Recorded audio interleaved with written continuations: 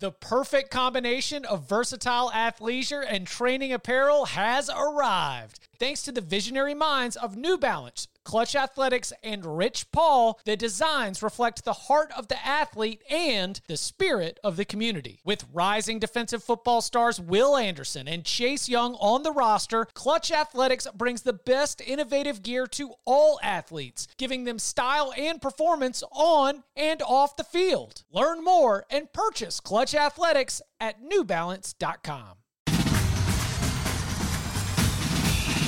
Welcome back to the Cover 3 podcast with your hosts, Chip Patterson, Tom Fernelli, Danny Cannell, and Bud Elliott. It's your call for the best college football coverage, from National Signing Day to the National Championship and everything in between. CBS Sports presents the Cover 3 podcast. And welcome back.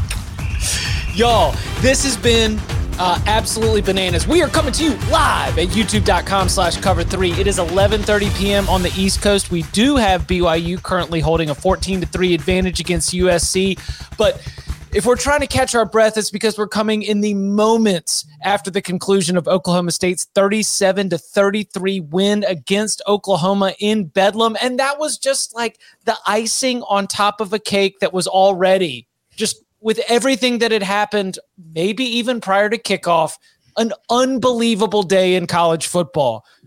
That's Bud Elliott. That's Tom Fernelli. I'm Chip Patterson. And like, do you want to work reverse order? Do we just want to throw this around and just, how about this? Just like general thoughts on the day. Like Bud, just as we sit here and we're going to go through some of the line items, we even have like Thursday nuggets to pull out, Friday nuggets to pull out. So I don't want to waste too much time, but it today felt special to me because the 2021 season was one of the most anticipated in the history of the sport. We didn't have fans, and now we were going to have fans. The excitement that we felt was pulsing through the Cover 3 listenership. We saw it with all the excitement that was wanting to watch all the football that was going to unfold, not with conferences starting at different times. This was a traditional rivalry week in a mostly traditional season that gave us chaos at the beginning with ranked teams losing, and I just feel like it delivered. It was just a phenomenal day to let anybody who might not be all the way in college football like we are understand why we have so much passion about this sport. You don't get this in the NFL. What an awesome day. Just, I honestly wasn't in love with Friday and the Egg Bowl. Okay. Today delivered so well. I mean, but all the time slots, right? My wife wanted me to put up this snowman we had in the front yard. I'm like, when am I going to do this? I got to find halftime of the Iron Bowl, I guess is the right spot. I was at the Jones Christmas tree farm at 9 a.m. I knew we had to get this thing out of the way early. Where do you guys want to? I mean, I think we need to start. Obviously, Ohio State, Michigan. Yeah, I mean that game was this morning, and it feels like it was 2 days ago already. But it was still the most significant. No, I know, but I'm just saying to speak to how today was. It's like, oh, that's how we started the day, and it feels like it was 2 days ago. Yeah. But Jim, before we got to talk about Mike Gundy getting his, Jim Harbaugh got his in a really big way.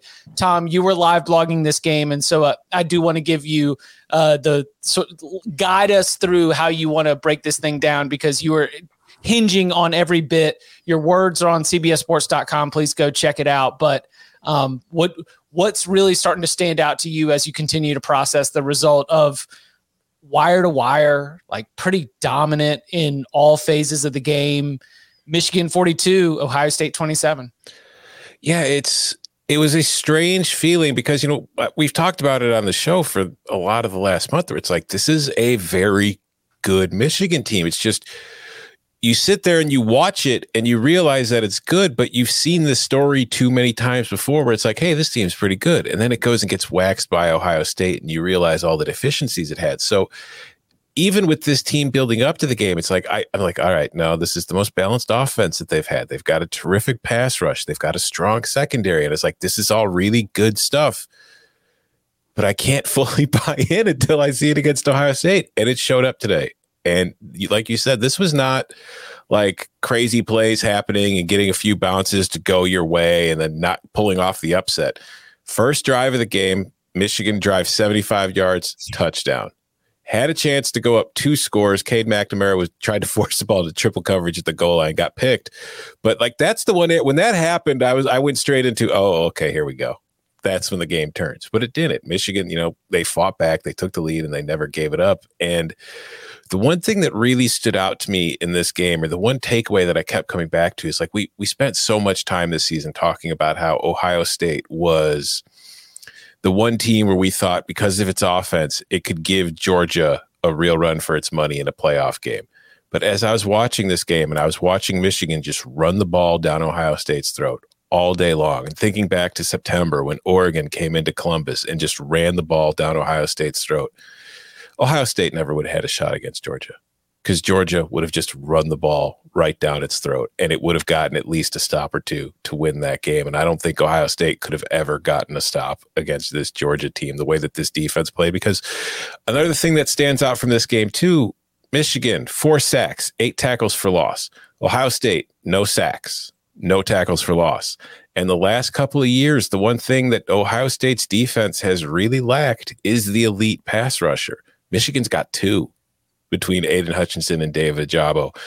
And we have seen the impact that has had on Ohio State's defense the last few years, where it's like they don't have NFL studs in the secondary. They have guys who'd be helped out if Ohio State had a consistent and strong pass rush. And it has it sometimes, and then some games it completely disappears.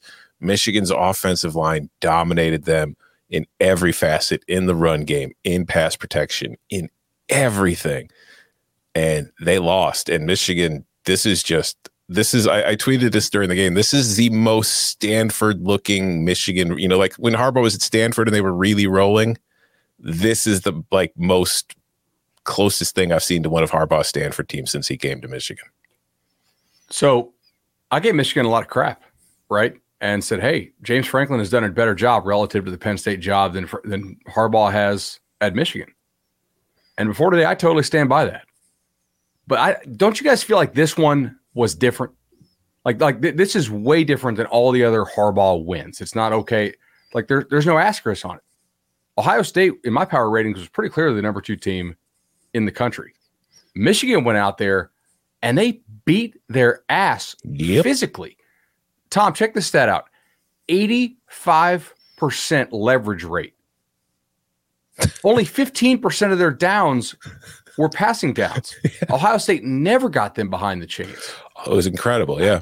Hassan Haskins, 68% rushing success rate. Blake Corum, 67%. Like when you run the ball 34 times with those 2 dudes for what, 235, 240? Mm-hmm.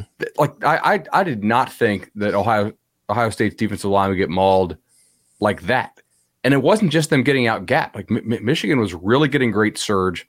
I think on the backside, or rather on the other side, it wasn't just the speed rush that gave Ohio State problems. It was the power of Ajabo and Hutchinson. And Hutchinson. See, I almost said Winovich. Hutchinson. And that they were able to compress the pocket around Stroud. And even when they weren't actually sacking him, they weren't running by him. So they were keeping him contained in there. And they played more one-high stuff than I thought that they were going to play. I thought they would play a lot of like 2-shell stuff and let the pass rush get home. But they were able to do some interesting things with some of the robber coverages underneath, making Stroud move off his spots a little bit. They didn't have to blitz him a ton, but they did bring it some. I mean, in kind of a throwback to some of the old Don Brown stuff. They mixed coverages. They confused him. He's still really good, but Michigan was physically the dominant team on both sides of the ball here, and that was really, really impressive. So hats off to Jim Harbaugh and the Michigan guys. They absolutely went out there and earned this one. Yeah, so I think go ahead. I was going to say, to be clear, like when the pass rush didn't get home or pressure Stroud, Ohio State was able to throw the ball really well because Stroud did finish with 394 yards passing. Jackson Smith and Jigba had 127 yards receiving. Garrett Wilson had 119 and Chris Olave had 88. So it's not like Michigan's secondary shut down those receivers. Nobody can. It's just that pass rush and the pressure they were able to get disrupted enough drives. And it also, like, Ohio State had 5 false starts. Some of that was on the crowd, but a lot of it was also on the tackles thinking, I got to get out quick. because this guy's going to blow by me if I don't. See, I was going to say, like, this to me, it matters so much for Jim Harbaugh. It matters so much for Michigan. After the game, Aiden Hutchinson was telling reporters that all through the offseason, look, like, am I going to bite on the crack that these veterans give that talk about the team and their motivation? Yes, 100% I am. But Aiden Hutchinson was saying, like, we judge ourselves against Ohio State. We didn't want to hide from it. We didn't want to try to act like this is anything other than us trying to close the gap. He said all through the offseason, all through workouts, through strength training, through fall camp, we were always looking at it like we are not going to make any excuses for why we are not on Ohio State's level. We've got to get to Ohio State's level. So the win matters. But I also think that given the weather conditions, given the setting of Ann Arbor, Michigan, big house, like crowd tuned up, I do think that if this game is played, for example, in Indianapolis at the Colts Stadium where the Big Ten championship is 10 times, I think that Michigan finds itself probably splitting with Ohio State, right? Like I'm not walking away from this. I'm not walking away from this saying that Ryan Day or Ohio State has any major flaws. I'm coming out of this mostly with positives for Michigan, especially being able to take advantage of the opportunities that presented itself given the situation. I don't think Ohio State is flawed, but I do think they have weaknesses. Well, we can't snap all the way back from like number 2 team in the country. Oh, yeah. This is so awesome. I can't believe what we just saw, to be like, yeah, I mean, what are they, like, not much better than Oregon, right? Like they 100% played well. You're dead right. But at the same time, we did say in the second week of the season, the defense was a problem. I mean, they took Kerry Combs out of play calling duties. They switched it up and things did improve, but it also coincided with going against some lesser teams and that defensive line. Again, no tackles for loss, no sacks. Like, they got pushed around. They got pushed around by Oregon. They got pushed around by Michigan. There are weaknesses there. They were not able to get off the field. Bud was talking about the leverage rate. The average third down distance for Michigan today was 3 yards, because on first down, they were picking up 5 every time. On second, they were always getting themselves in third and short and staying on schedule. And Ohio State couldn't do anything to stop it. How about, if you didn't watch this game, you think that's a misprint, by the way. Like, you don't see an 85% leverage rate in a conference game. Like when Bama plays New Mexico State, okay. But that was absolutely crazy. Did Michigan play possum, you guys think? Or did they just come up with a great game plan and they were physically motivated? Because they only scored 40 points one time in conference play. It was against that zombie Maryland team. I don't think they played possum as much as I think that obviously this is... They ran the ball for 300 yards. Yeah, this is the game they wait for. They wouldn't have scored that many points if they'd been getting like shut down running the ball. And I think that opening drive was so important for how that game played, because for them to come out at home, get the ball first, drive down the field and be physical and then score and get that place fired up, because the Big House is a great place to watch a football game and Michigan fans are great.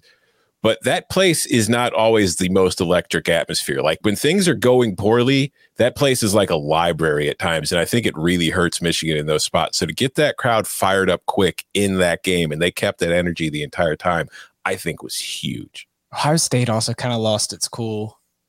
Yeah, they're not used to being in that situation. Yeah. And that's the thing. Like, you see elite teams like that, and that's the one concern with Georgia. Like, if they fall behind at some point, teams that aren't used to being in a position where they need to do something or they need to come back, sometimes they don't know how to handle it. How about Jim Harbaugh with the some people are born on third base and they think they hit a triple comment?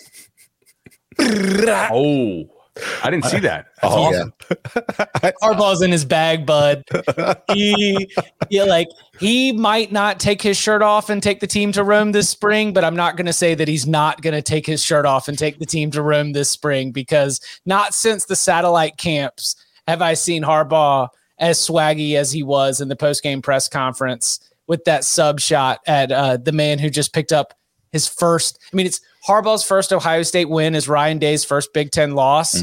It's so sweet for this rivalry. Like, I want them both to be the head coach at these schools for the next 5 years because of what happened today in Ann Arbor, because it's just so different now. It's awesome. My favorite part of that Harbaugh quote is not just the fact that he said it, which I really do appreciate him saying it, but it's all the Ohio State fans in my life who I know, who are the entire time I've known them, have been incredibly cocky, especially when it comes to this rivalry.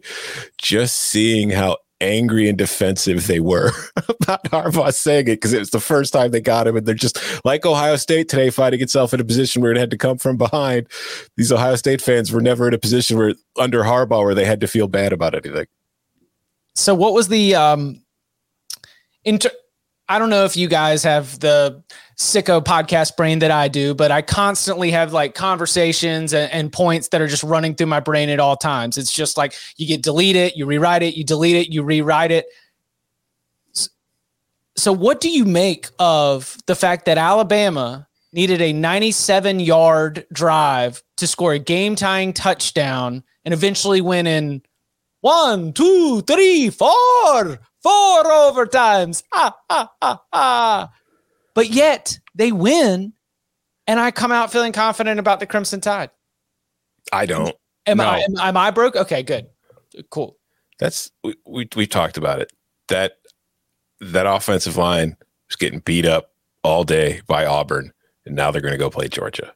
And granted, like, Alabama's defense balled out today too. Like, the only reason Alabama won this game is because its defense kept them in it for the entire time. But like, no, that Alabama team, it's the least physically impressive Alabama team I've seen under Nick Saban in a very long time. They lost a lot of important guys off last year's roster. They have not replaced them at the same rate. Like, we keep waiting for this team to show us something other than what it has shown us. And I think they have a really good quarterback in Bryce Young, who keeps getting better.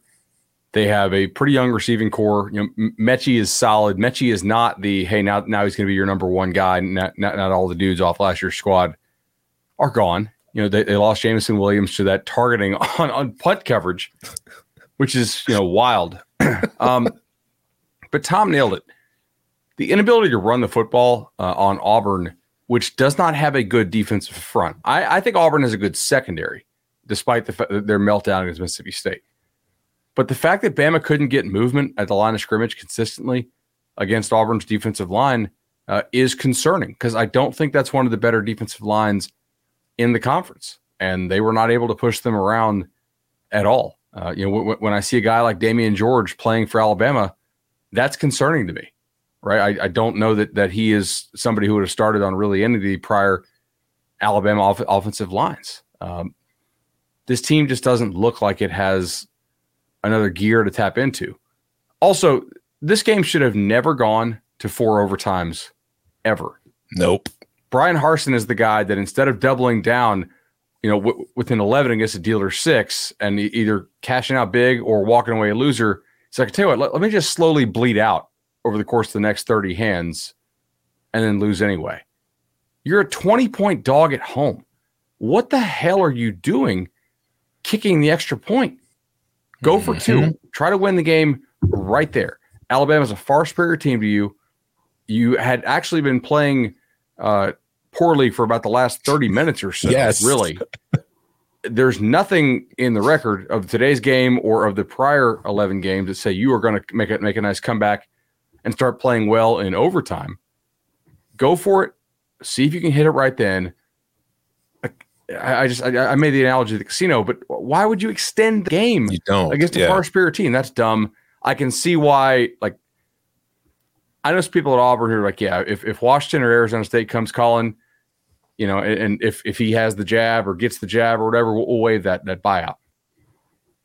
Yeah, like, I've seen a lot of Auburn fans mad at Tank Bigsby for going out of bounds.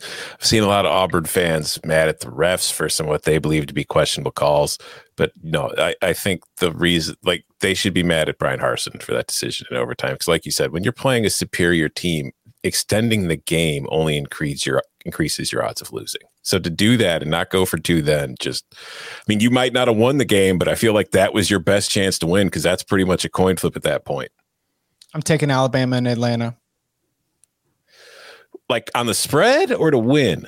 If Alabama had won this game by 10, and looked bad, but just kind of gone through the motions, I wouldn't be on this train. but there's something about them getting out of that. Was a game Alabama should have lost in so many different ways. You point the listen. Do you think they've got Auburn Jesus now? They're the team of destiny. I don't know, man. Like Alabama getting out of that game and out of that stadium with a win is a little bit spooky. And the Jamison Williams targeting that you mentioned, Bud, when was that? Oh, that was in the first half. Mm-hmm. And did you see Nick Saban say that? If you were lip reading him talking to Jamison Williams immediately after the call on the sidelines, he said he was like, it's just a half. Like,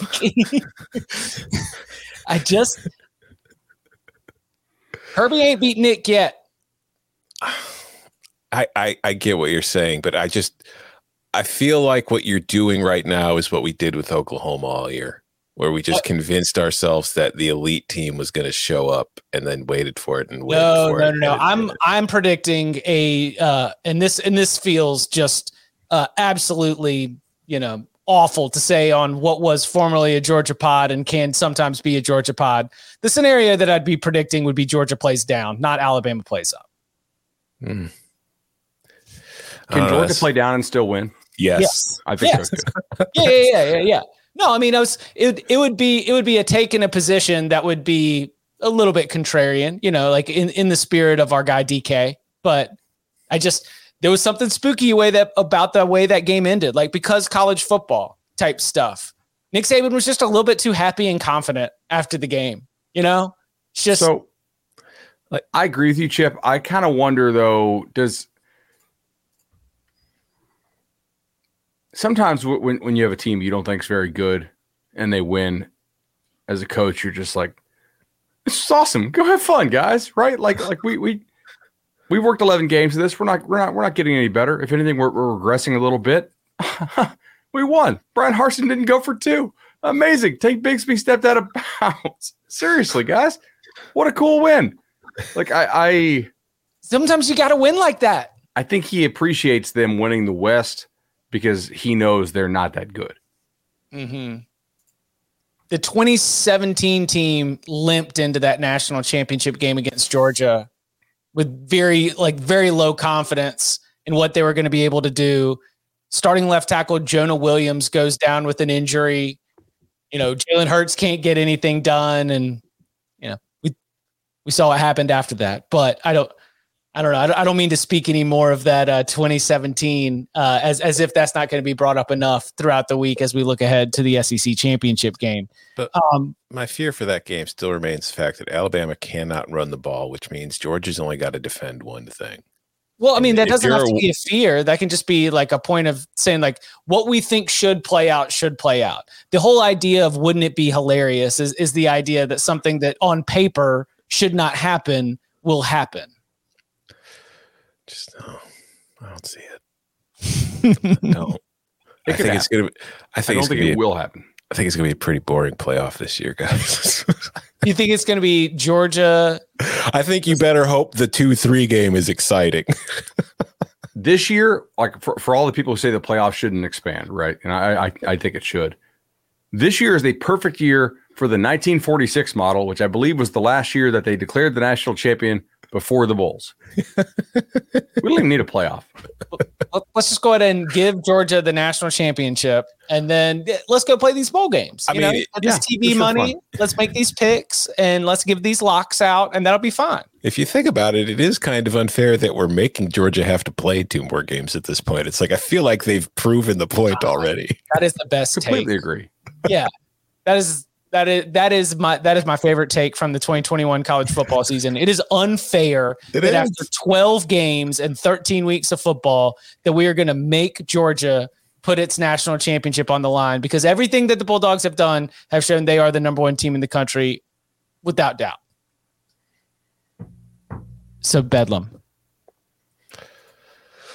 It was Bedlam. That's why they call it that. Hey, there's now a third outcome for Bedlam. There's not only 2. There's Oklahoma wins by a little, Oklahoma wins by a lot, and Oklahoma State wins by a little. Look at that. No, that game was nuts. I mean, I don't even know what to take away from it, honestly. I don't think there is anything you can take away from it. That Lincoln Riley's going to LSU? No, you can't take that away from it. Although I'm just going to say. Call Baton Rouge. Yeah. That was I will just say that, I know all the rumors are out there, but it is kind of funny that when you think about all these big name coaches who have been attached to these big jobs that have opened this year, all of them have received contract extensions and raises except for one. Huh. Don't know what that means. Do you think the better team won? Yes. Yeah. I think. Really? Okay. I don't think. Are you talking about the performance today or the team in general? The performance today. No, I think Oklahoma was the better team today, but I think agree. Oklahoma I thought it was pretty fluky. I was busting my ass writing so I could be here with y'all when y'all want to go. So no, I didn't get to see every second of it, but I would say that in general, Oklahoma State has been the better team. Yeah, I think Oklahoma State on the season has just been the more complete team, and it's been more functional week in and week out, where it felt like for most of the season, Oklahoma was only an offense, and then its defense finally caught up. I thought Oklahoma's defense tonight was actually pretty good, right? So kickoff return for touchdown doesn't go against Oklahoma's defense. A drop punt on the 8 doesn't really go against Oklahoma's defense. That's 14 points right there. They only allowed 354 yards on the day and held Oak State to 5.4. That's pretty good overall. You know, I thought Oklahoma's offense was better. I thought Oklahoma's defense was better. Oklahoma's special teams, horrendous tonight. Kickoff return touchdown allowed, dropping a punt, obviously not great. Now, of course, Oklahoma State also reciprocated and dropped a punt of their own earlier in the game. But Oklahoma's special teams basically cost him 14 points. I also thought the refs, and we can get into this if you want, are the refs screwing Oklahoma because Oklahoma is leaving the conference? I don't really think so, but that was kind of a screw job tonight, regardless of intent. And ABC's own analyst on there, Bill Lamonier, I think his name was, he was pretty livid about it on the play where they slammed the Oklahoma running back down. And they pick up the flag, and then, of course, the pass interference in the end zone, which, for whatever reason, was not called there at the end of the game. I'm fine with it. Let's steer into it. Yes, that's definitely what happened. All right, so if we're going to go cold water, the atmosphere was awesome. Like, do you give, like, the home crowd sort of influence on officials on that one? I mean, there are a bunch of people with giant paddles smacking the walls around you. Yeah. And there's that one guy with that headless suit and like that pumpkin head. He was kind of scary looking. I don't know if I'd want to mess with them either, because like you're so close to the field there and the seats are so like pretty much at field level that you feel like they could come on there and just swallow you whole within seconds. Which is the same as Michigan. Michigan's got that same fans are just bearing down on you type situation. It's a little different, Chip. Are you talking about the library against whatever's happening in Stillwater? They don't want to spill wine on their shirt. I do want to give credit to Oklahoma State's defense here, though, for the variety of calls they were able to come at Caleb Williams with, but still maintain their rush integrity. Like sometimes if you're facing a QB who is that mobile, it's hard to dial up a whole bunch of different stuff because you have to make sure that you keep your rush integrity so he doesn't just get out and run for 1,000,000 yards. And he did have some good rushes tonight. Obviously, he had a long of 56. So, you know, that one was fairly nice. But I thought they did a really good job. Like, look at the final sequence before, like, the very last sequence, right?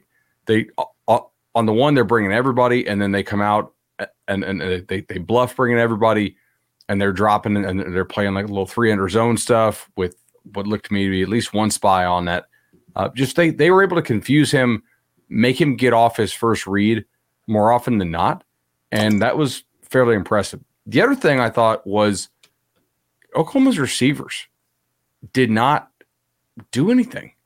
It was all their kind of tight ends and H-backs, which was interesting. But I misevaluated this team this year as far as their receiver quality. I thought they would get more out of Hazelwood and Woods and Marvin Mims, and they just didn't. Like, these guys are not running wide open like they used to.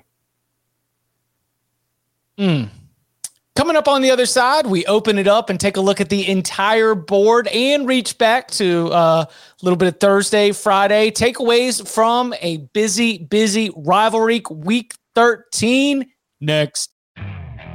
Okay, picture this. It's Friday afternoon when a thought hits you. I can spend another weekend doing the same old whatever, or I can hop into my all-new Hyundai Santa Fe and hit the road. With available H-Track all-wheel drive and 3-row seating, my whole family can head deep into the wild. Conquer the weekend in the all-new Hyundai Santa Fe. Visit HyundaiUSA.com or call 562-314-4603 for more details. Hyundai, there's joy in every journey. This episode is brought to you by Progressive Insurance. Whether you love true crime or comedy, celebrity interviews or news, you call the shots on what's in your podcast queue. And guess what? Now you can call them on your auto insurance too with the Name Your Price tool from Progressive. It works just the way it sounds. You tell Progressive how much you want to pay for car insurance, and they'll show you coverage options that fit your budget. Get your quote today at Progressive.com to join the over 28 million drivers who trust Progressive. Progressive Casualty Insurance Company and Affiliates. Price and coverage match limited by state law.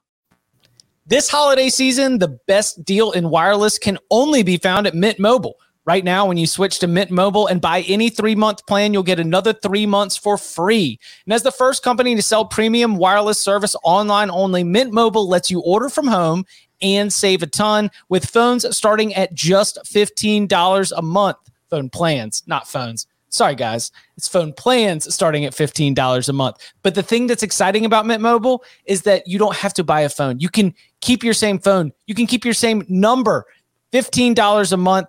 And you can find out about this best offer of the year. 3 months, and you get 3 more months for free by going online only and eliminating the traditional cost of retail. Mint Mobile passes significant savings on to you. All the plans come with unlimited talk and text, plus high-speed data delivered on the nation's largest 5G network. And with Mint Mobile, you can choose the amount of monthly data that's just right for you, so you can stop paying for data that you never use. Use your own phone with any Mint Mobile plan and keep your same phone number along with your existing contacts. So switch to Mint Mobile and get premium wireless service starting at just $15 a month. So for a limited time only, buy any 3-month Mint Mobile plan and get 3 more months for free by going to mintmobile.com/cover3. That is mintmobile.com/cover3. mintmobile.com/cover3. Cut your wireless bill to just $15 a month at mintmobile.com/cover3. Lot of places to go here in terms of what we want to jump on next. We've only taken the ride through the wild rivalry day that were those headliners in each of the 3 major windows of the college football Saturday. Dealer's choice here. Where do you want to go? Can we go Friday? Yeah. Iowa, Nebraska. Battle of the backup quarterbacks. Nebraska finds another way to choke away a game, dude. 19-point fourth quarter for the Huskers, or excuse me, not for the Huskers, for the Hawkeyes, and they go to the Big Ten title game. Yeah. Wow, It was interesting. I mean, there was like you see it. It was like a horror movie, like where you realize, like, where the killer is in the house. And you see the character like slowly opening the door to that room. Yes, Tom. Yeah, because Iowa's offense moves so slowly. Yes, they're like a horror movie killer. Yeah. Yes, I'm glad you said this. And you're sitting there, you're like, no, don't. Oh, you idiot! Don't go in. And that's just what it felt like watching Nebraska, because it was like everything that they could do wrong or could go against them in the last 16 minutes of that game went wrong, because it was a 19-point fourth quarter, but there was that field goal by Iowa to cut it to 21-9 with like 10 seconds left in the third quarter. So it was literally the 22-point quarter in reality, and they blew it. And it was just, oh God, like Logan Smothers played well. Like, I was very surprised by that, because I figured, Adrian Martinez is starting all season long. There's got to be a reason for it. And then Smothers comes in and he was playing really well, but he made mistakes. It's not like Iowa was killing the ball offensively. Padilla was terrible. Petrus came in and was Petrus. Like Tyler Goodson had a good day, but it was a very remarkable but completely unsurprising ending to Nebraska's season. Yeah, at the time, I remember because it was funny. Everybody was kind of mocking Iowa for wearing like the West Division champion T-shirts in the locker room and celebrating that they were going to be co-division champs at worst. And then Wisconsin goes out and loses to Minnesota today, which now Iowa's in the Big Ten title game to face Michigan. And to be honest, I mean, it's cool for Iowa to go. I'm sure Wisconsin fans are disappointed, but I really don't think it's going to matter. I feel like Michigan's going to do the same thing to either one of them. Oh, no. In true Big Ten championship game fashion, I'm fully expecting it to be way closer than it should be, even though you never think there's going to actually be an upset. It'll just be close enough. I mean, it's an Iowa-Michigan football game. It's not, because Michigan is Iowa and Wisconsin turned up a couple notches. It's the same team. It's just better players. You don't think Iowa will make this ugly for like maybe 20 minutes? No. But I'm kind of with you. I think it's going to be a game where I'm not saying Iowa's going to score, but if this is 7-3 with 4 minutes left in the first half, totally shock me. It'll be a dominant 7-3 though. Of course, Iowa's never going to cross midfield. Like their lone field goal will come up because of a muffed punt, but the offense will never cross midfield. See, to me, Iowa's win didn't click enough until I saw Wisconsin handing the game away to Minnesota. And then it really resonated for me because, I mean, the bias being obviously whatever drove me to make the lock and the pick of Wisconsin being able to win that game against Minnesota. But I was like, oh, cute, Iowa won, but it's all right. Wisconsin's going to beat Minnesota. Wisconsin's going to go on. They've been playing their best football here at the end of the season anyway. And now you just look up and you're like, okay, this Hawkeyes team is 10-2. All right. You know,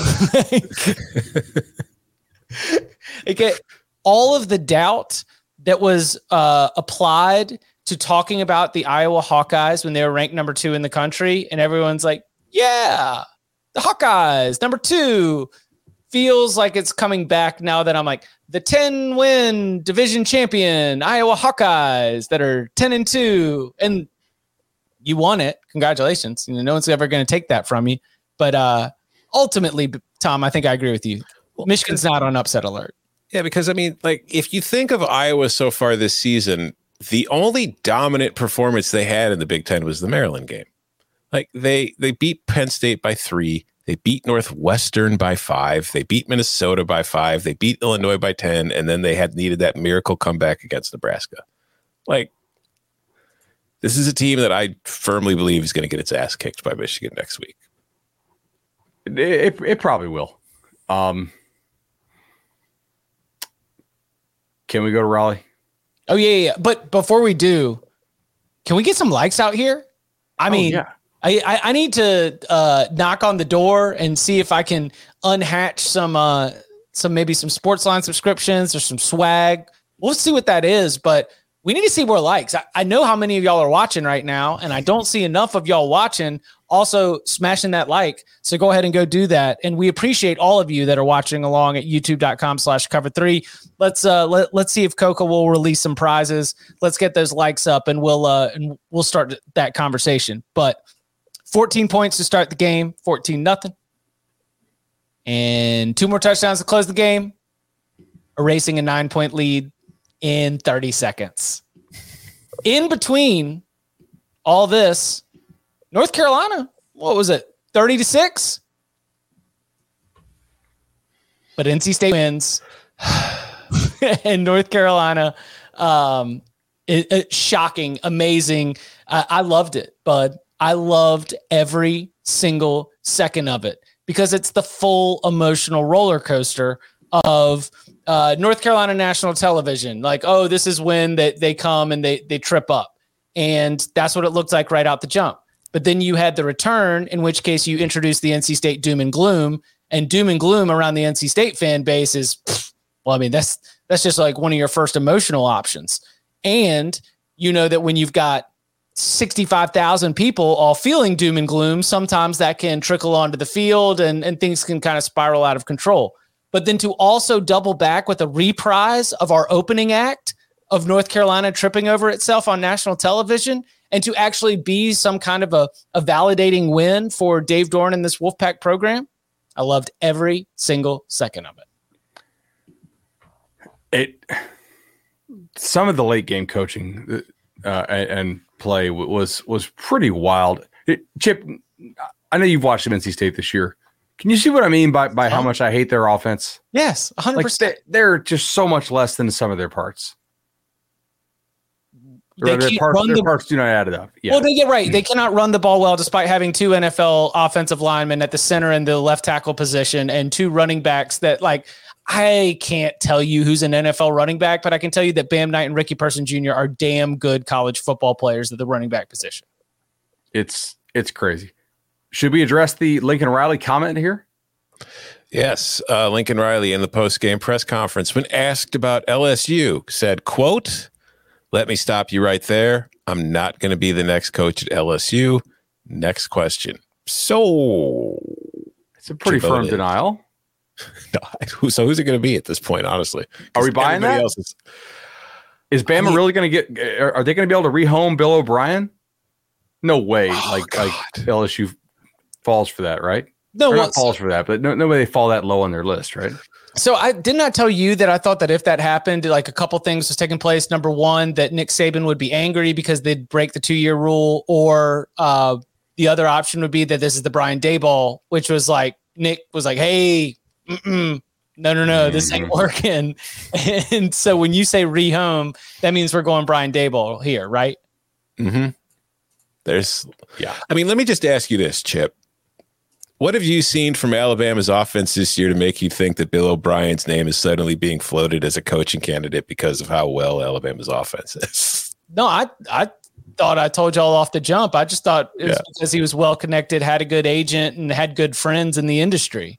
And that, a bunch of agents are talking to a bunch of college football writers. And after they mention the first 3 names of, hey, so who should I talk to? Who's going to be in the mix for this? And then they're looking around and they're like, and you know what? Bill O'Brien. Bryce Young's having a good season. How about Bill O'Brien? Doesn't that sound good? That was what my initial hunch was. So is LSU going to end up taking Napier after all and then leaving Florida and Virginia Tech with empty hands? No. So far, have you guys seen anything indicating that LSU has any interest in Napier? No. Everything I've read is he's the backup. Yeah. He's Arizona State. You're applying to Harvard and Yale, but you apply to Arizona State just in case. Who is applying to Harvard, Yale, and Arizona State? I did. No, all of them. I did not apply to Harvard or Yale. Yeah, no, without a doubt not. What about speaking of private schools? Oh, damn. Notre Dame, 45-14. So as Notre Dame is sitting on the couch next week watching all the conference championship games, they're going to do so having won 8 straight, including 45-14, 55-0, 28-3, 34-6. Haven't allowed more than 14 points in almost a month. I've been cooking offensively, kind of doing what they want. The Cincinnati loss clearly becomes very interesting depending on what happens in Cincinnati, Houston. How do you like the Fighting Irish's position right now in terms of the playoff? I think the fact that Notre Dame exists should really stop people from talking about a possible 2-loss Alabama or 2-loss Ohio State getting in, because a 1-loss Notre Dame would get in over both. Because you can't go to the brand at that point, because it's not like Notre Dame doesn't have a brand. So if Cincinnati wins and Alabama loses, and then Oklahoma State's playing Baylor next week now, right? Correct. Yep. And then Baylor beats Oklahoma State, I think Notre Dame gets in that 4th spot. How hurt is Bohannon, and why didn't he play today? I don't know. Because Bohannon didn't play against Texas Tech, and it was one of those decisions where, look, we're talking about week 13. I'm sure everybody is banged up, and you wanted to make sure that you didn't cause any further injury in case you did end up making it to the Big 12 championship game, which now they're in. So, hey, maybe it might be something that works out for them. But as Texas Tech was lining up to kick a game-tying field goal, the end of that game, I was starting to wonder if that was going to be something that came back to bite Dave Aranda and that coaching staff in the rear end. But sure enough, Baylor 10-2 after winning 27-24 against the Red Raiders, and now on to play Oklahoma State, which is one of the two teams to hand Baylor a loss. Oklahoma State won that first game in Stillwater 24-14. Is Oklahoma State with 2 losses? Are they in? With 2 losses? Or excuse me, not with 2 losses. Oklahoma State, we would agree, if they win out, they're in over Notre Dame? Yes, I think so. Because I think I think beating Oklahoma tonight and then beating Baylor gives them 2 wins that are probably better than any that Notre Dame has. Correct. Yeah, that's probably true. Notre Dame's schedule, if you look under the hood, is not very good. Now, they have disposed of most of it like you would expect. What's Notre Dame's best win? I mean, it's not Purdue, right? The loss to Cincinnati. No. They don't really have like a great resume win. They've got a bunch of good wins, but they don't have like the Wisconsin. Yeah, but see, even that win kind of loses some of its luster today. Because like Wisconsin's not going to be a top 10 team. It could have been a top 10 team had it won today. Wisconsin, and then it's Wisconsin, Purdue, North Carolina, Virginia, USC, Virginia Tech, Florida State. Like, you just see how quickly you jump from Wisconsin and Purdue. Wisconsin, a top 25 fringe team. Purdue, a top 30 type team. Then you get down to North Carolina, top 50. Virginia, top 50. USC, top 70. Virginia Tech, top 70. Like, yeah, Notre Dame bought like $15 scratch off tickets, and only one of them came back with a free ticket this year. All right. So what else stood out? Where do y'all want to go? LSU? Vibes, man. The vibes. I said it on HQ this morning. The vibes were all in LSU's favor. Orgeron's last game going against the school where his new boss came from and the coach who his new boss wanted to replace him with. Like, there was no way LSU was losing that game tonight. There was no way. And it won in typical crazy Ed Orgeron kind of interim coach LSU fashion. And I think that's awesome. I think it's great for him. Where's he next year? Counting money? I think he takes a year off. Okay, well, what if Mario Cristobal doesn't want to leave Oregon, but Miami really wants to fire Manny Diaz? Does Ed Orgeron come on home to Miami? And Kiffin turns him down? Mm-hmm. Can you imagine if Miami hires Ed Orgeron? Yes, I can. Yeah, I mean, it's not more outrageous than the ESPN broadcast today in FSU UF stumping for Dion or Tebow to be UF's next head coach. So, I definitely think Florida should hire Tebow. Yes. Oh, no doubt about it. I don't think it'd be good for the results, but man, the content we would get out of Tim Tebow, Florida head coach. Okay, Ravel. You know what tweet I'm talking about, right? Yes. This is terrible news for our country, but it makes for great content. Yeah. I always root for the show. Mm-hmm. I always root for what's going to generate the most interest for us right now.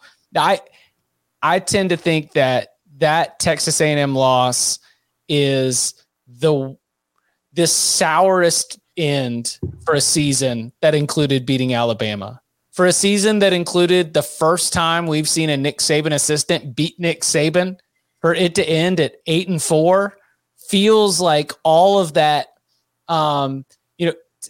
Barton used to get so mad at me when I would say that I'm not picking Texas A&M to do it, that I don't think Texas A&M is going to win the national championship. And he would be like, why? I'd be like, I don't know. They haven't done it. They got all the resources. They got all the want to. They got all the care. They got more people invested emotionally and financially in trying to win a national championship and have for longer than most college football programs. And it hadn't happened. So I just don't think it's going to happen.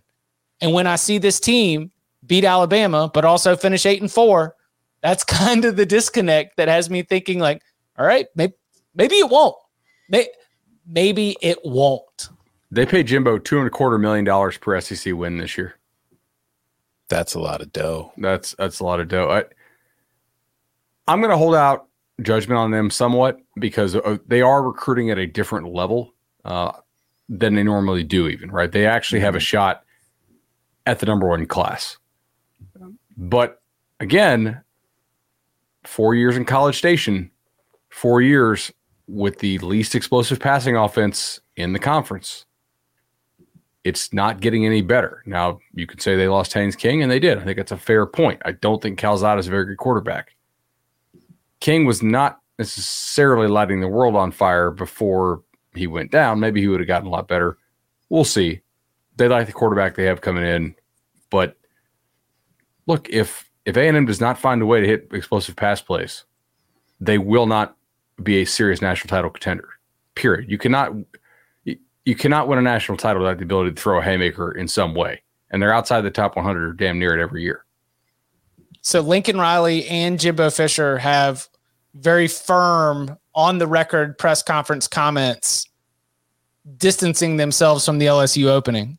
Do you feel confident that both of them are going to end up in their current spots for the start of the 2022 season?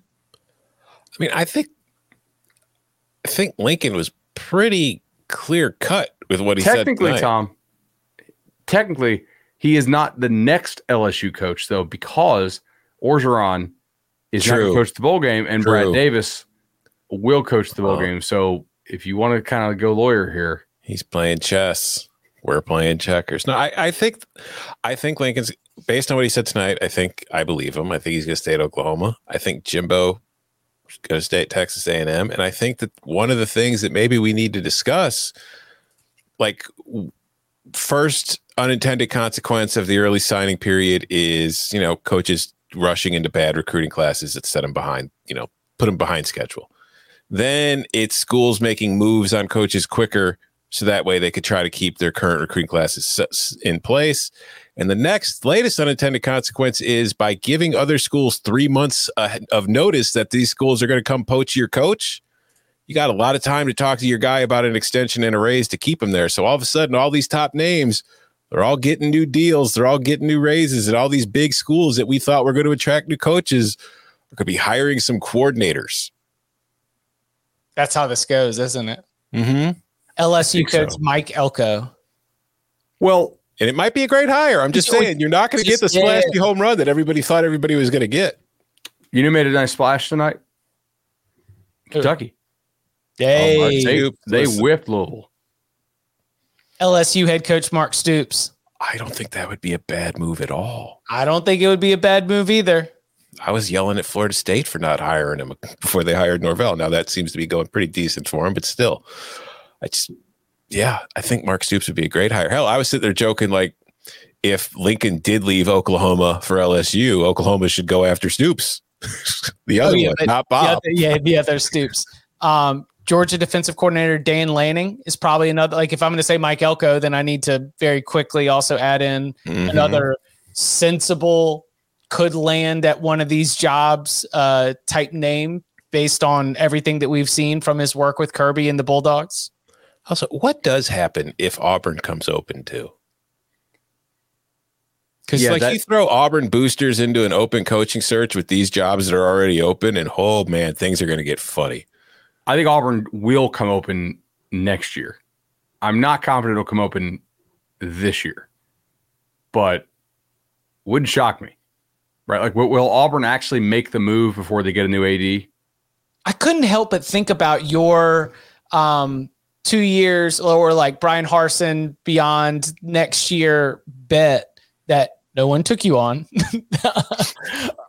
as that game was unfolding, because it really felt like one of those, if Auburn wins that game, do I still believe the same things I do about Brian Harsin's future at Auburn? I don't know. It makes it a lot more difficult. You take down, Alabama at home, and I'm sure that it was a, big recruiting weekend and very, very important on a lot of different fronts. but then at the same time you lose it. Does that mean that all of the excitement that could have been there, if you happen to convert in the fourth overtime or be able to win that game in an earlier overtime or not allow Bryce Young to throw that touchdown to tie the game late? I don't know, man. That was a fascinating moment for the Brian Harsin tenure at Auburn, where if Auburn wins that game in regulation, I try to forget a lot of the negativity that I have in terms of his outlook with the program, but yet that's not the result. They lose, and I'm a little bit back to where you were when you pitched us the question, which is I do not think Brian Harsin is the long-term option for Auburn. Recruiting is going terribly. I don't think he's a fit there. I don't think a lot of the power players wanted him there. I think their AD seized control when you had warring factions of boosters in order to make a hire of somebody who, from the outside at least appeared confident or competent. Although he did blow a Mountain West championship game in a fairly similar way a couple of years ago. If you guys remember that, I think it was against Fresno, where they didn't try to win the game in regulation, and then he went to overtime and field goal, touchdown, ball game. Recollections. Yeah, I don't know what they would do if they open. It's very interesting here. So I brought this up on Twitter. If Florida hires Billy Napier, right, after LSU, from all accounts that are not Florida accounts, showed no interest in Napier, somebody's going to look really dumb in about 3 or 4 years. Either LSU will look like it knew something that Florida should have realized LSU knew, or LSU will look really stupid because, as the narrative will go, LSU didn't want to hire the coach from Louisiana because they thought it was beneath them, whereas Florida recognizes the guy can coach and he's doing well there. I guess they could potentially both look dumb if they both make bad hires. But do you call Billy Napier at this point? Oh no, I jumped into your mentions on the tweet. It was a really good take. Okay. I liked it. And you've just got so many passion, like Bud's Army. What do we call it? Bud's Brigade. Do we have a name for it yet? But like, there's just, I don't know if we do. Bud's Buddies. Yeah, there's so many Buds, like Bud's buddies just always want to respond. And that's good, man, because engagement is huge, clearly. But my favorite responses, and it was a common thread, was, and anybody who tells you they know the answer is lying. Like the idea that either a Florida fan who thinks LSU screwed up by not hiring Billy Napier, or an LSU fan that thinks that Florida overvalued Billy Napier, they're all lying because they cannot feel certain or confident in that take at all, because no one knows what Billy Napier is going to do with the Power 5 job, and no one knows obviously who LSU is going to hire and whether or not that is going to compare favorably or not to Billy Napier, should Billy Napier go to the Gators. It was a very, very interesting point to look at, especially with them being rivals, as you mentioned in the tweet. But to suggest that anyone, even including LSU or Florida, has a confident feel one way or the other, I think is a big, big, big reach. A team that got a pretty good extended tryout, by the way, if we can pivot real quickly. Apple Cup. Oh, Washington State got the job. Yeah, tonight. He did. Yeah. It might work out, but I always get kind of nervous when you hire the interim coach just because things went well. But it might just be a good coach. It might be a locker room that enjoys the coach, and it might be a guy who's just nobody thought of to get the chance, but he's done really well, so he deserves to get another year to see what he can do. Kind of kept their recruiting class together. I don't know who else was really going to get that job. I think Jay Norvell got mentioned, the Nevada coach. I don't know. I think it could work out. Yeah, they have played really hard. Like, considering all the circumstances that they had to deal with this year, from before Rolovich was let go and then after he was let go, as a team that had plenty of excuses to just pack it in and go, but they didn't do it. They kept playing really hard, and yeah, you got to give Dickert a lot of credit for it. you have to give him a lot of credit. And if I'm to put myself in the shoes of an athletic director, when you promote the interim, you always have a short leash and a good excuse if you do want to move on. Wow, Chip, you're so Machiavellian. So cold-blooded.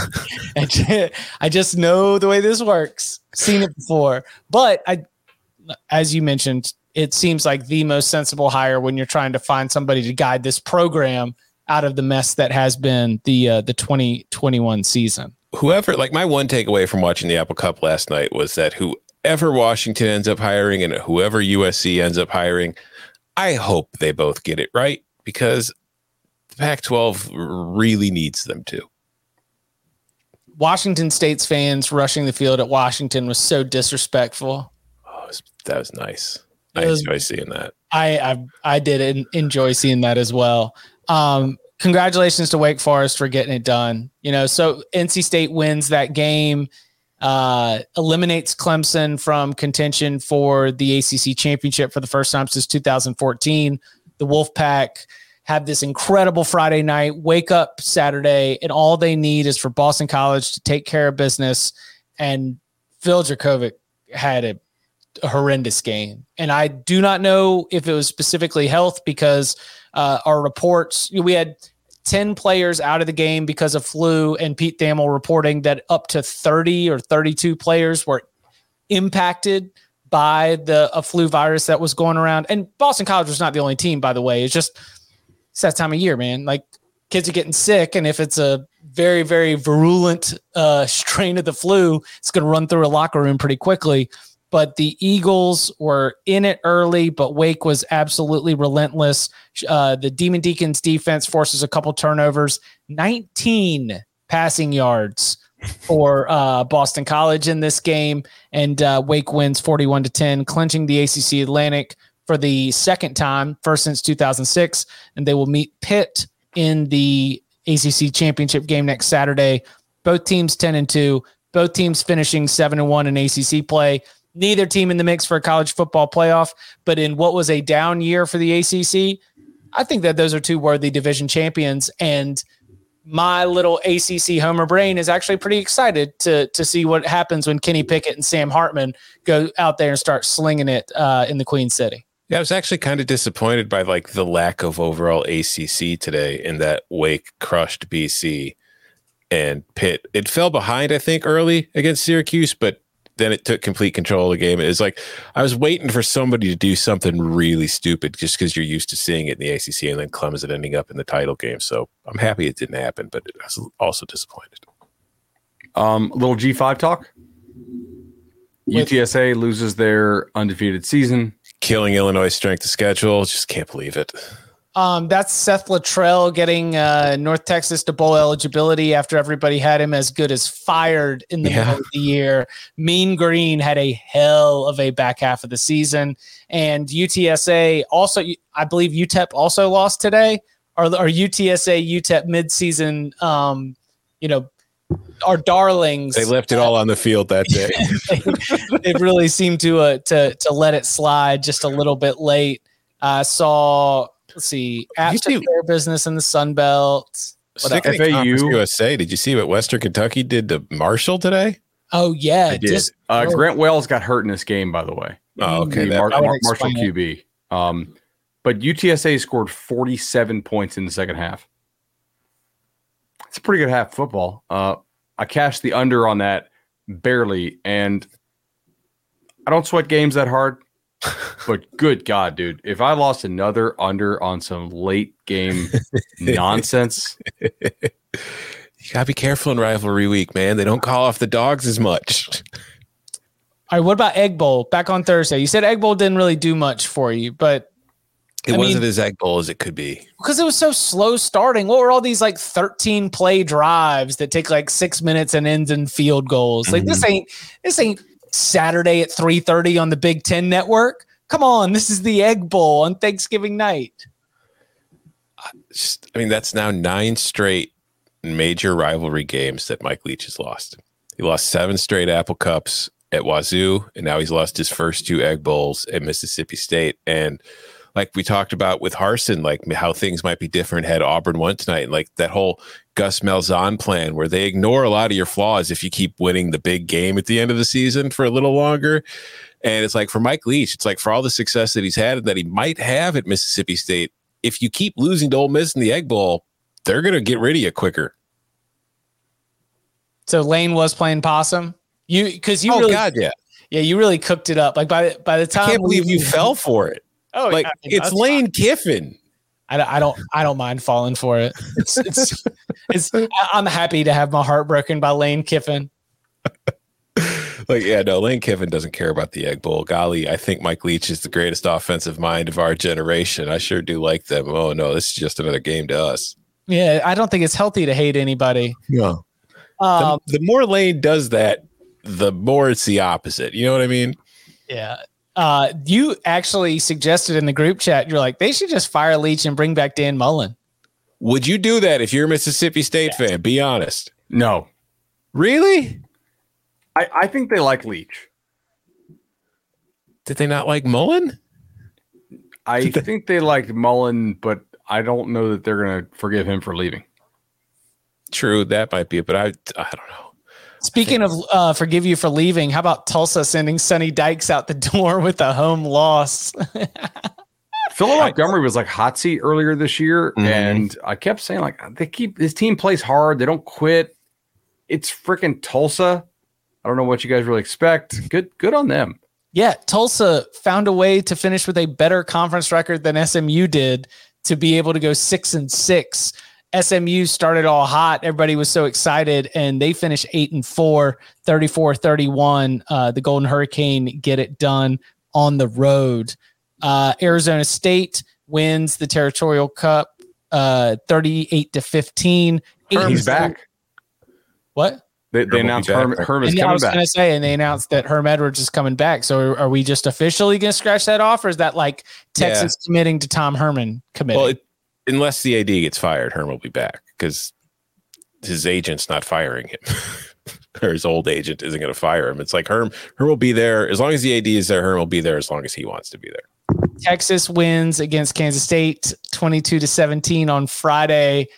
Are any of our Sark alarms like put away for good, or are we still going to keep ship around? He was able to beat Kansas State with Will Howard at QB. Texas is back. That was painful. Let's give a shout out. Hold on, wait. Was that is that a lock loss or yeah. Is that yeah.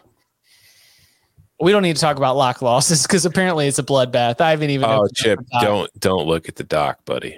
Do I have one at least? You got Clemson right, and that's it. That's it. I'm glad it was a short one. Is it 1-6? 1-6-1. You pushed. FSU got that meaningless touchdown late to give you the push on FSU +3. Oh man. Yeah, it was overall Wednesday tapings aren't good for the squad. Nope. So you need another day for the process to run its course. I think I haven't updated. Danny's still got one game going. He's got UCLA -6.5 right now. I think he's going to have a winning week as long as they cover. Okay. All I know is my money line sprinkles. I went 2-2, and the two losses were freaking North Carolina blowing it against NC State, and then Oklahoma tonight losing in Bedlam. Bowling Green, Falcons rise up. Army. It's shocking that Liberty, after getting totally pasted by ULL, did not want to play hard in that game. But there's one game we need to discuss more. We talked about this in the pre-show meeting. Illinois, Tom. Thank you. Can I just say, I know it doesn't mean anything because it's Illinois Northwestern and Illinois wins to go to 5-7. But just for once, to see Illinois completely obliterate another Big Ten team and literally, like not literally, but to suck their will to compete. Because, man, when they got to that third quarter, Northwestern no longer looked very interested in playing that game. And I have not seen Illinois do that to another Big Ten team in a very, very long time. And Illinois, they're going to be good, folks. They're going to be good. All right, so I don't get a lot right in the Big Ten, obviously. and I defer to Tom in all things Big Ten, but I got one thing right in the Big Ten this year. And I was kind of joking when I said it, but I was like, look, Northwestern had the worst Power 5 offense in the country in 2019. They could go back to being that this year. And I wasn't really serious. Vanderbilt scored 21 points today. I am pretty sure that Northwestern is going to finish with the worst offense in the Power 5 in SP Plus, at least, for 2 of the last 3 years. There's going to be, I have a feeling we're going to see some staff changes in Evanston this offseason, both on the offensive side of the ball and the defensive side of the ball, because the offense is just not working. And Mike Pacheco's been there for a few years, and they bring in the new DC this year, and just that defense was terrible. Illinois they ran all over him. Chase Brown had 100 yards. Illinois averaged 5.7 per carry. And then Brandon Peters, who has driven me nuts all season long, because he never looks downfield. He's Charlie check down. Comes out today, and he's just unleashing lasers all over the field. 14-24, 242 yards, deep touchdown throw to Isaiah Williams, a couple other deep passes. Just, I didn't know who I was watching all of a sudden. Okay. Before we get out of here, we might be able to lightning round this, and it might provide some interesting results. When we think about the rankings, because we'll have new AP Top 25 and new coaches polls released on Sunday. We've got new college football playoff rankings that are going to be coming on Tuesday.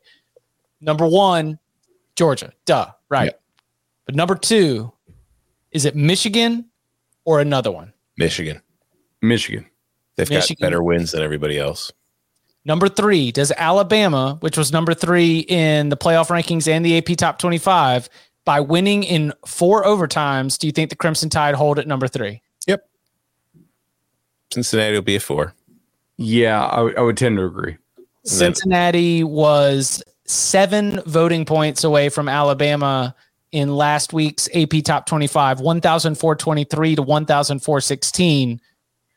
I would note that the result against ECU probably doesn't do enough to be able to jump over going into Jordan-Hare and beating Auburn ultimately. It might in the AP. It won't in the playoff. And then at number 5, do you think that that's where you find Oklahoma State or Notre Dame? Hoax. Better wins than Notre Dame. Notre Dame will be 6th. Notre Dame will be 6th. I think they're going to have Notre Dame. At 5? Really? Yeah, I do, because how close that game was. And here's the thing. If Oklahoma State wins, they can just easily jump Notre Dame and say conference championship. Yeah. It creates more intrigue. Yes. Bud has joined CFP. Yes. Yeah. Bud's buddies have joined the CFP Anon army. Soon we will take over the world. By the way, I don't know if you guys, how closely you followed this. I think Charlotte might need a defensive coordinator change after the year. Shout out to Old Dominion, who got bowl eligible by winning, I think, their 3 of their last Final Four, or maybe their Final Four.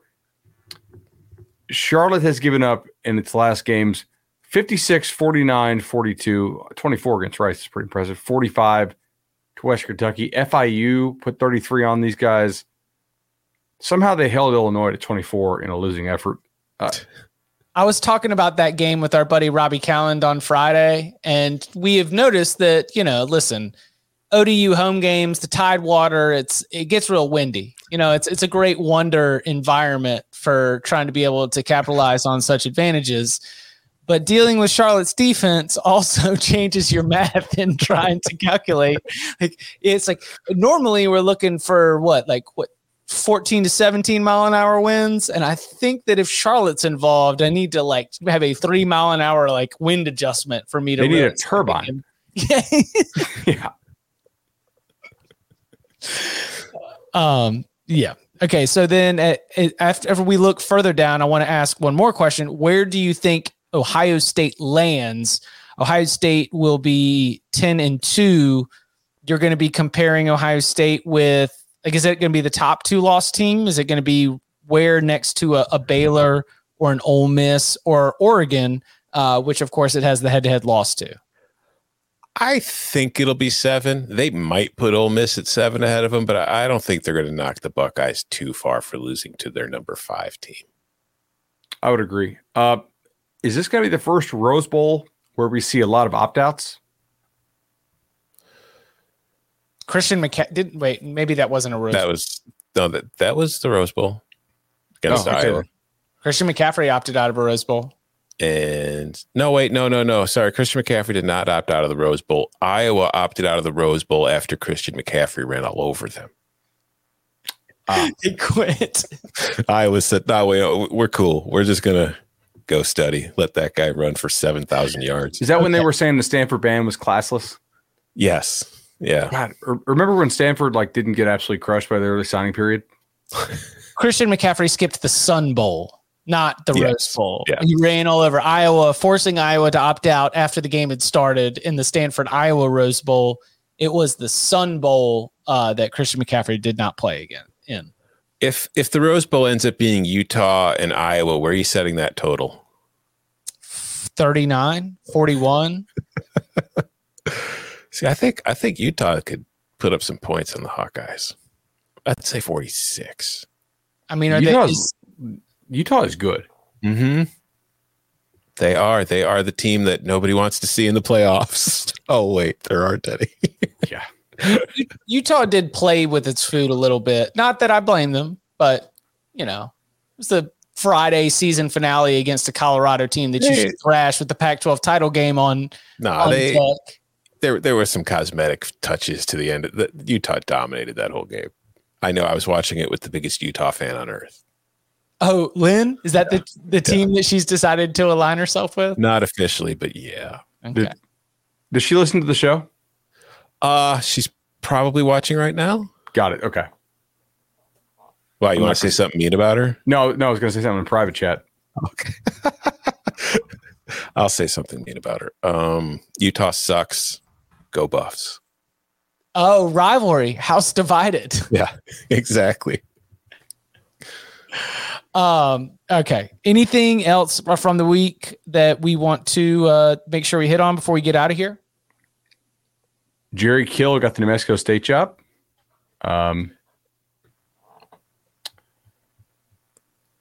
Congrats. There's Florida State lost to Florida, bud. If we get 4 more likes, then we will have a Monday merch giveaway, according to Coca. 4 likes. Grab your burners. Which coaches are getting fired tomorrow? So does Taggart get fired? I feel like I don't know if Cut's going to get fired, but I feel like we could get an announcement.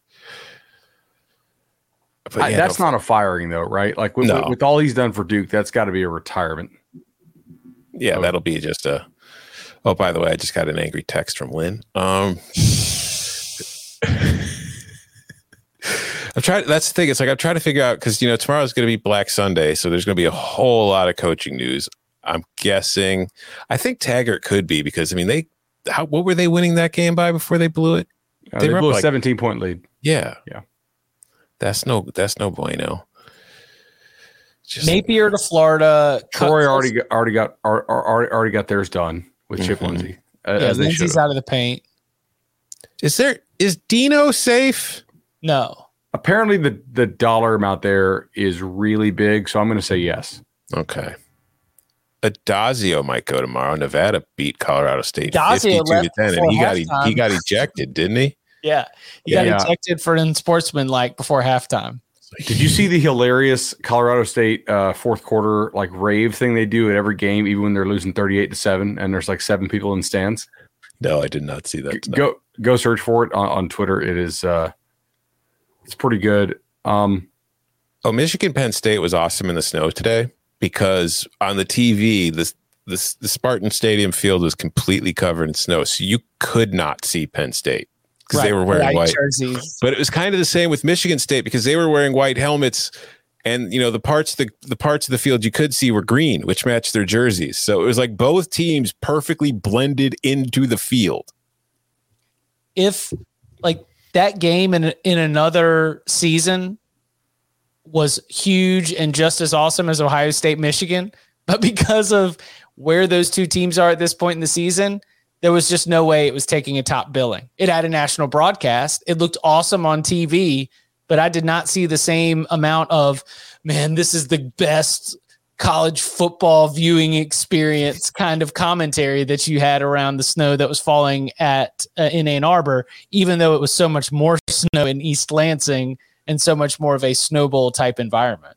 Yeah, another fun game today that I wasn't able to really dedicate my full attention to, but I had on and I was kind of watching Battle Puss, Oregon State. Oregon State made it a game in the fourth quarter, made it look a little bit closer than it was. Things got chippy. There was some pushing. There was some shoving. Records were thrown out. No love was lost. But Oregon overall, pretty impressive. I was impressed with the way they responded to last week's loss to come out to win this game. That game was complete nonsense. They scored 33 points through the first three quarters. Feeling pretty good about under 64. Got a great number. I think it closed 61.5. And then Oregon's like throwing way late for really no reason because they actually have something to play for next week.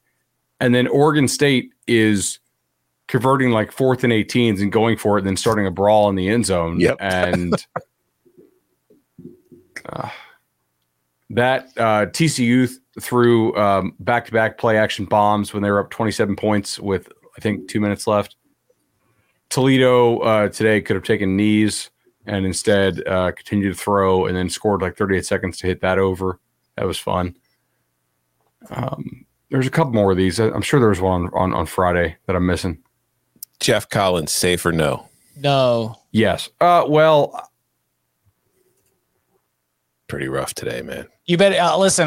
I'm only saying. You want to make no this higher this year, and if so, like, do you have a guy you want? Yeah, but to get beat like 100-0 in your last two games of the season is a pretty rough way to finish.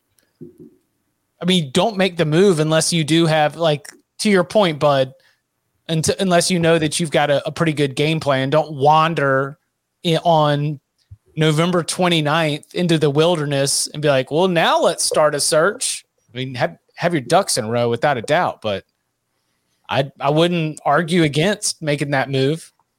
I think they knew the back half of the season was going to be very difficult, though. I think we talked about this on the show. When we talked win totals, we said, hey, the thing is you're probably going to get this figured out by Halloween, and then you got to wait another month for your money. Basically. But they lost to Northern Illinois, got their ass kicked down the stretch. 3-9. Their season win total was 4.5. A Duke collapse is the third win. Georgia Tech 24, Duke 21. Happened about maybe 4 weeks ago. Duke had a lead in the second half and just absolutely choked it away. It was a two coaches enter. Would not be surprised if 0 coaches come out of it. It wasn't even a Thunderdome. One coach comes out. So it was a bad matchup. It was a game that no one won. It was just one team lost by more. You're at least making coordinator changes there, right? I need to do more research into like the vibes and you know where people are in terms of the relationships on that staff. But it's not top of mind right now. Oh, I found my notes on Dino from the old Barton and Bud show notes that I had. So I think it was Thamel who last year dropped on a podcast that he would be owed like 20 plus if they were going to fire him last year. And so my note says several years before this is reasonable. So I think Dino's safe. That'd be great. I mean, I'd love to see it. But unless this thing drops survives another season. Yeah. Yeah. It's almost like a Clay Helton contract. We're like, wait a second, USC made the buyout. What? But you don't know it because it's a private school. So like until you find it out, it's like, oh, okay. And then it's like, oh my God, Lynn Swann was their AD. That was a thing that happened at USC. I'm basically at that point in the coaching carousel because it's been going on for so long that I think Tom could still play this game, and I would say that no one is safe. He could keep asking me, is so-and-so safe? But no. So safe? No. I don't know. The best answer is this coach going to get fired? I don't know. He might be. He might be. Very, very well could be. Rod Carey's got to be gone, right? From Temple. Hey, I hope he stays because then I can just keep fading Temple again next year. Shout out to the Owls and shout out to the FIU Panthers for doing as I expected. And shout out. You had to be a little scared though, entering the fourth quarter when they were only up 10. Nah. Against Southern Miss. FIU. You can no. Navy. No, I knew Navy was gonna. Okay. But no. Shout out to our the one listener who parlayed the alternate lines on Navy, on FIU, and on Purdue with the teams that are quitting principal. He bet against Indiana, Temple, and FIU. He hit the parlay. I think it was like a 14-1 hit for him. So shout out to that guy. A triple quit alt line is really where this show has ended. You know, put that on a shirt. Yeah, actually, if he doesn't mind, we might make that a new piece of Cover 3 merch of just the to really show how deep it can get here on the Cover 3 podcast. Oh, Chip, last one, or well, unless Tom has more. UVA. How do you not win that one? Yeah, Brennan. Oh, it's the same damn story every year in that game. Did you guys watch any of this? I didn't get to see a minute of it. I saw that they tried to throw a tackle eligible pass in the last play of the game. I did not see any of the second half. What I saw from the first half showed me it was going to be dumb, and I didn't think I was going to get any professional advantage in terms of preparation for this podcast or any of the things I had to write or talk about on HQ.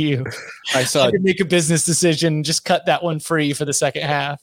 Tech ran for 320. Yeah, I saw a decent portion of the fourth quarter. It was just a dumb game.